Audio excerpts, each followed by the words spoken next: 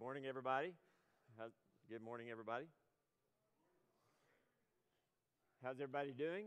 Everybody on this holiday weekend? Everybody got plans for tomorrow? No? Okay, neither do I. All right.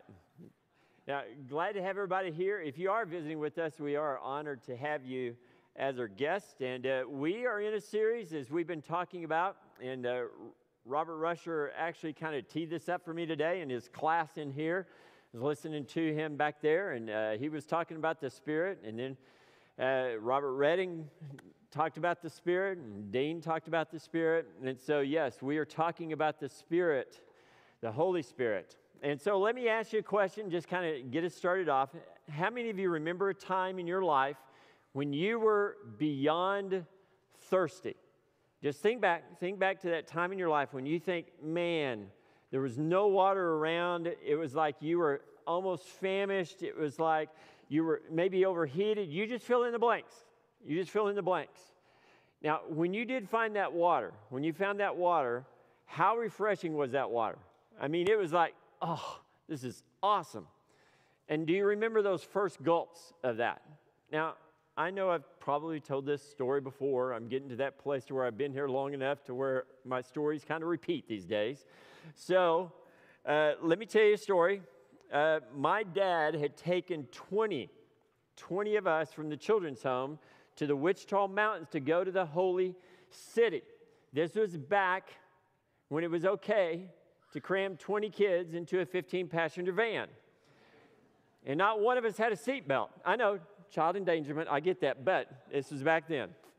But we had a flat right before we got there, and there was no spare.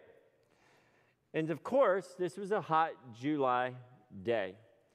So 2 of the older kids actually jumped into the car with the stranger danger, I know, this was back then, jumped in the car to get their tire fixed, and so they went off to a town to get the tire fixed, and then they were coming back. And so Dad thought it was a good idea that we would walk the 2 or 3 miles, or 10, as I think, but I don't think it was that long, to the Holy City, and we didn't have water bottles. I mean, who in the world had heard of water bottles back then, right? Those 3 miles for an 8-year-old were difficult. And I wasn't even the youngest on the trip. In my mind, it's still the longest and hardest journey I've ever taken. That's in my mind for an 8-year-old, okay? So that's where I was. And I remember, though, the old water fountain there at the Holy City and the water that flowed from it. We couldn't get enough of it. We kept drinking, and we kept drinking, and we kept drinking, waiting for the return of that van. And none of us died. Not a one of us died. But I can tell you that my siblings who went that day can remember that trip with clarity. They remember it. Now, in the book of John, the water motif, the water analogy that goes through the book of John, it just goes throughout that gospel. In fact, there are 25 times where water is mentioned in the book of John, in the gospel. 11 times it talks about wells, 5 times it talks about wells, and 11 times it talks about drink. And then if you add baptism in there, which is another 13 times, and you talk about washings, which is another 13 times, there are actually 67 references to water in the Gospel of John. And no other gospel even comes close to that. And three times in the Gospel, the water is described as living water. Living water. No other gospel uses that term, living water. There's only one other reference in the New Testament to living water, and that's in Revelation. Of course, who wrote that? The one who penned John is the one who penned Revelation. So John the Apostle wrote that as well. And do I believe that there is actually a connection between this living water and the Holy Spirit? And the answer to that is yes. But not just because there's 4 times that it says living water, it's because Jesus says that. So in John chapter 7 is where we are today. John chapter 7, verses 37 through 39. And I want you to look at Jesus' words and how John describes living water after that. Here we go. And thank you, Mason, for reading this. On the last day of the feast, the great day, Jesus stood up and cried, "If anyone thirsts, let him come to me and drink. Whoever believes in me, as the scripture has said, out of his heart will flow rivers of living water." Now, he said this about the Spirit. This is what John is saying to us. Whom those who believed in him were to receive. For as yet the Spirit had not been given because Jesus was not yet glorified. All right, so again, this is the last day of the Feast of Tabernacles. And Jesus stands up and cries out, "If anyone is thirsty, let him come to me and drink." And my question is why should we care? Why should we come to him and drink? Okay, here's another reflection question for all of us. When it comes to your life, and this is an analogy, okay, so you're going to have to kind of catch it. When it comes to your life, what are you drinking? When it comes to your life, what are you drinking? What are you drinking? Think about that now. What are you consuming to satisfy your desires? That which you desire, what are you putting in you to fill up that which you desire? Now, I want you to remind you again that what Jesus is asking us to drink, what he's asking us to satisfy our thirst with, is this living water. And the people in the audience that day, they would have understood that this is not a new idea.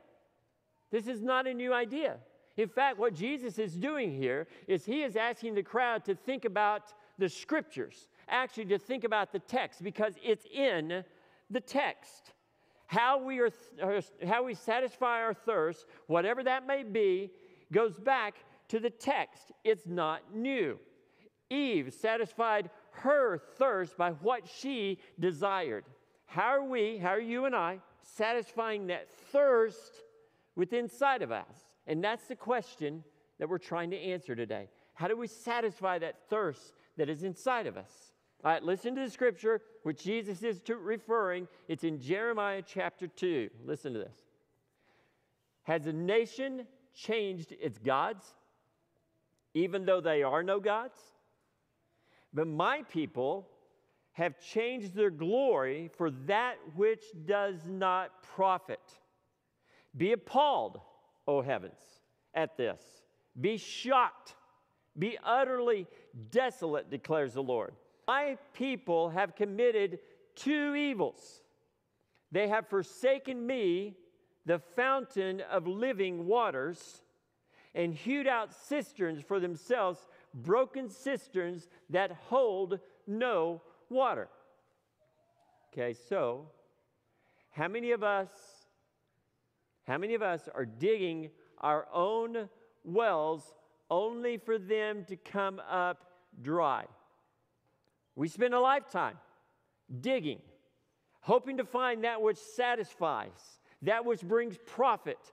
And in the end, many of our cisterns are broken. And all we had hoped for, all we had hoped to obtain from our little well, all it does is bring emptiness. And many of you know what I'm talking about. You know what I'm talking about. Some of us may be there right now. You may be looking for something and your well is dry. You're looking for something to focus your life. Something like it gives direction and purpose to fulfill that. And we wonder why our well is dry. We thought we were digging. Whatever we were digging would sustain us, but it hasn't, has it? It hasn't sustained you. And right now, some of you, your well may be collapsing. And how do I know this? Because some of us have been there. Many of us in this room have been there. This analogy mirrors a portion of many of our lives. But thanks be to God through Jesus Christ, who is the fountain of life. Amen? But thanks be to God for that. Jesus Christ takes the stark reality of our emptiness and restores and builds back the well of our lives and fills it with an ever-flowing spring in our lives. And what is amazing to me is that Jesus stands up and he says, what does he say? Anyone who comes to me. Anyone who comes to me. Jesus is offering this to everyone. Everyone, not just in this room, but everyone. He wants everyone to have the Spirit of God within them. He wants that, and he's claiming that he wants everybody to do that at that feast. And even though there were actually people in the audience who were hating him at that time. Verse 30 and 32 actually tells you that the chief priests and the Pharisees send officers so that they arrest Jesus. And these officers are standing in the crowd as Jesus is doing this, ready to pounce on Jesus, but they don't. Why? Why? Because it says this in verse 46. The officers answered, no one ever spoke like this man. No one ever spoke like this man. Jesus gives an open invitation to this living water, to anyone in the crowd, even the soldiers who were tasked to arrest him, even the Pharisees, even the Sadducees, even the chief priests. The Holy Spirit, the Spirit of God, the Spirit of Christ is available to all people. Yet, there's a requirement. There's a requirement. This is good. This is really good. There's a requirement. And here's the requirements.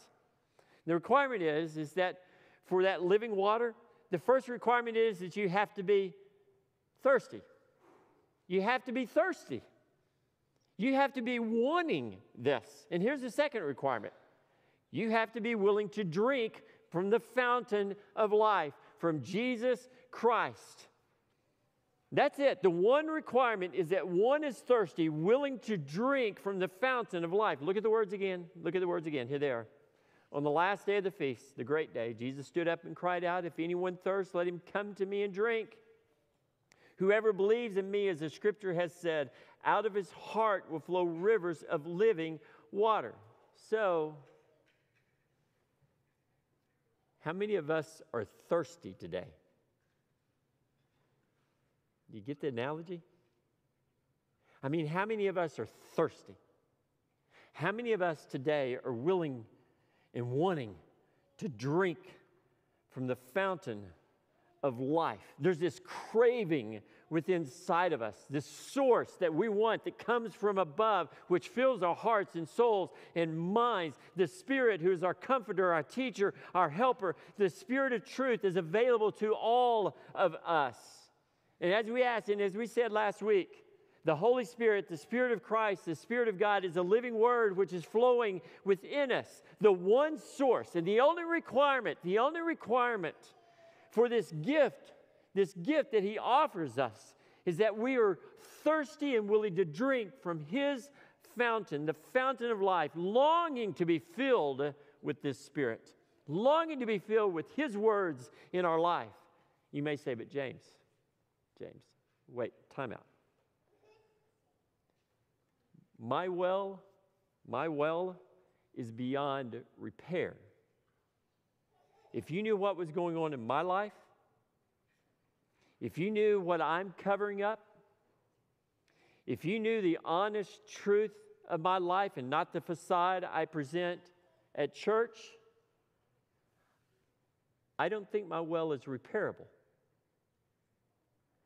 Okay, before I respond to that statement, I'm going to kind of do that with this next story.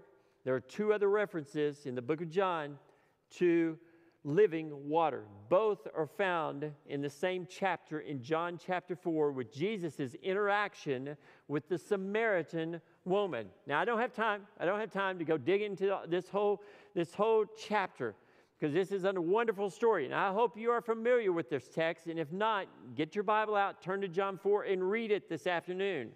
Read it. All right, so here's some background. Remember who the Samaritans are.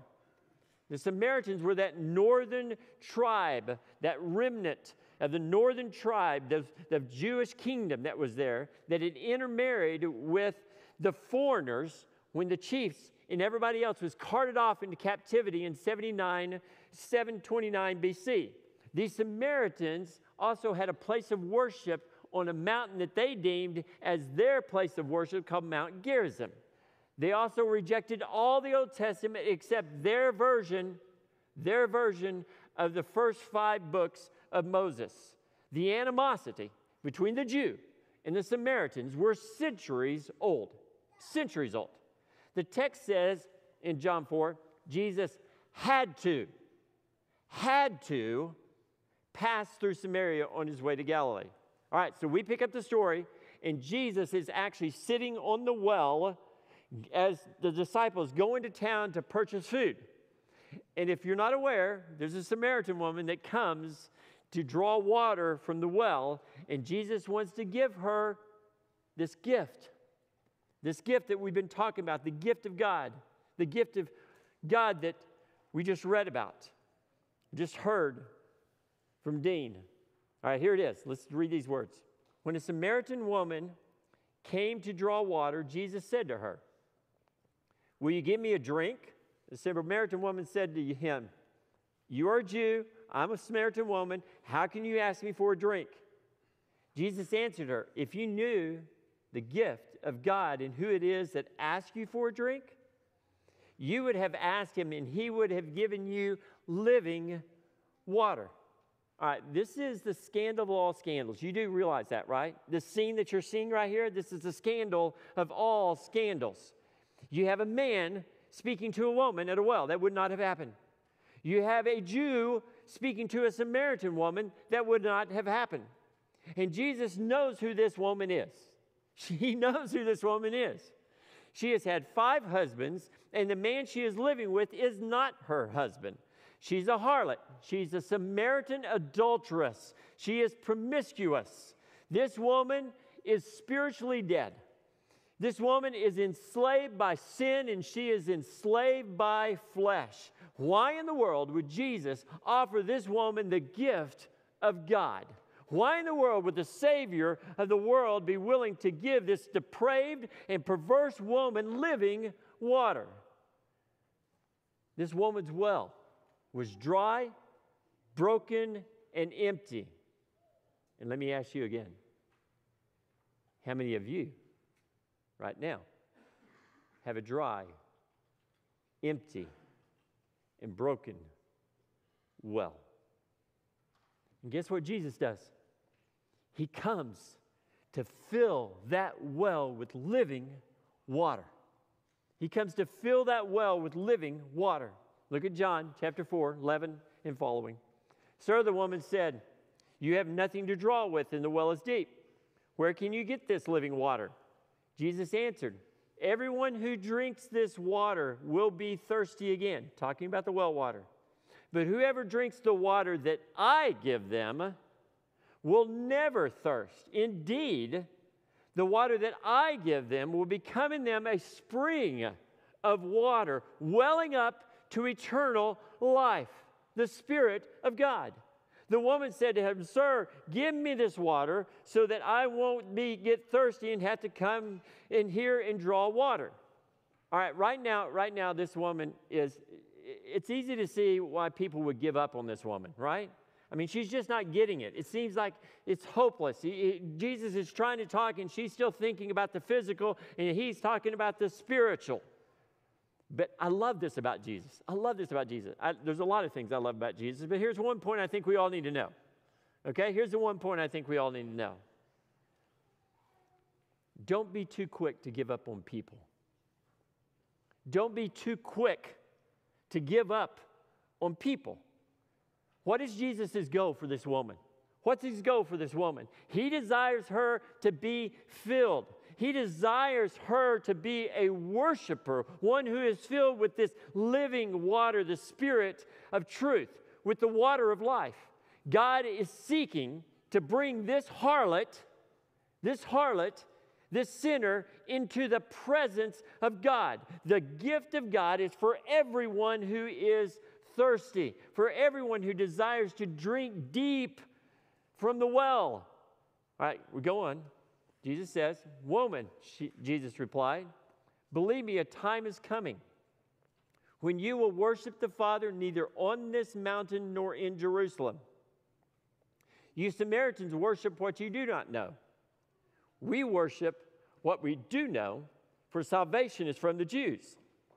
Yet a time is coming and has now come when true worshipers will worship the Father in the Spirit and in truth, for they are the kind of worshipers the Father seeks. God is Spirit, and His worshipers must worship in the Spirit and in truth. And for those whose wells are dry here today, who are broken and empty, God is seeking to fill our empty and broken cisterns with the Spirit of God, the Spirit of truth. God desires to fill us with the Spirit of God, to fill us with this living water. This is the gift He gives to all who call upon His name, who are washed in the blood of the Lamb. Jesus is seeking worshipers. Why? Why is He seeking worshipers? Because, listen, worship is not merely an external act accomplished at a certain time in a certain place. Worship is foremost an experience of the heart. It is not an act completed to fulfill 5 functions which can often be empty and worthless in God's eyes because there's no Spirit in it and often there's no truth. And these are just acts performed, and we know this to be true because many of us have done that. We just go through the motions. We just go through the motions. Worship is having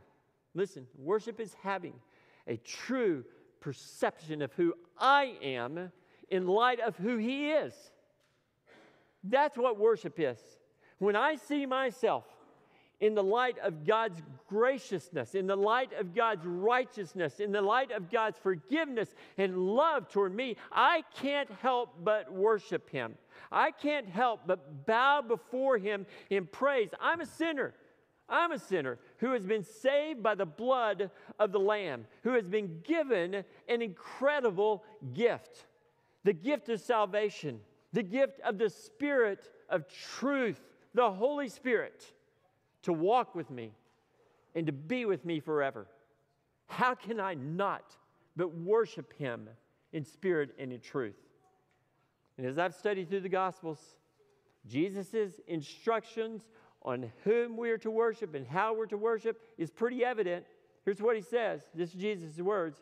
You shall worship the Lord your God, and Him only shall you serve. These are the words of Jesus that He spoke. How we're to worship. And we're supposed to worship God, and we're supposed to worship the Son. That's what Revelation 5 said. Look at this verse. And I heard every creature in heaven and on earth and under the earth and in the sea, and all that is in them, saying, to Him who sits on the throne and to the Lamb be blessing and honor and glory and might forever and ever. We lift our voices in worship to God the Father, God the Son, and we do that how? How do we do that? How do we do that? Here's the instruction which comes from the mouth of Jesus. This is what He said. It's a command of Jesus. Here's the command. God is Spirit, and the worshipers must worship in the Spirit and in truth. So James, how are we supposed to worship? In spirit and in truth. I know, but James, what does that look like? Well, worship me in spirit and in truth. I know, but James, does it come with 3 songs that are worship me in spirit and in truth? This is His instruction, His command. Jesus is very specific about how we are to worship. Worship, again, is not defined by a time or a place. Yes, do we come together and worship as a family of God? Absolutely, we do.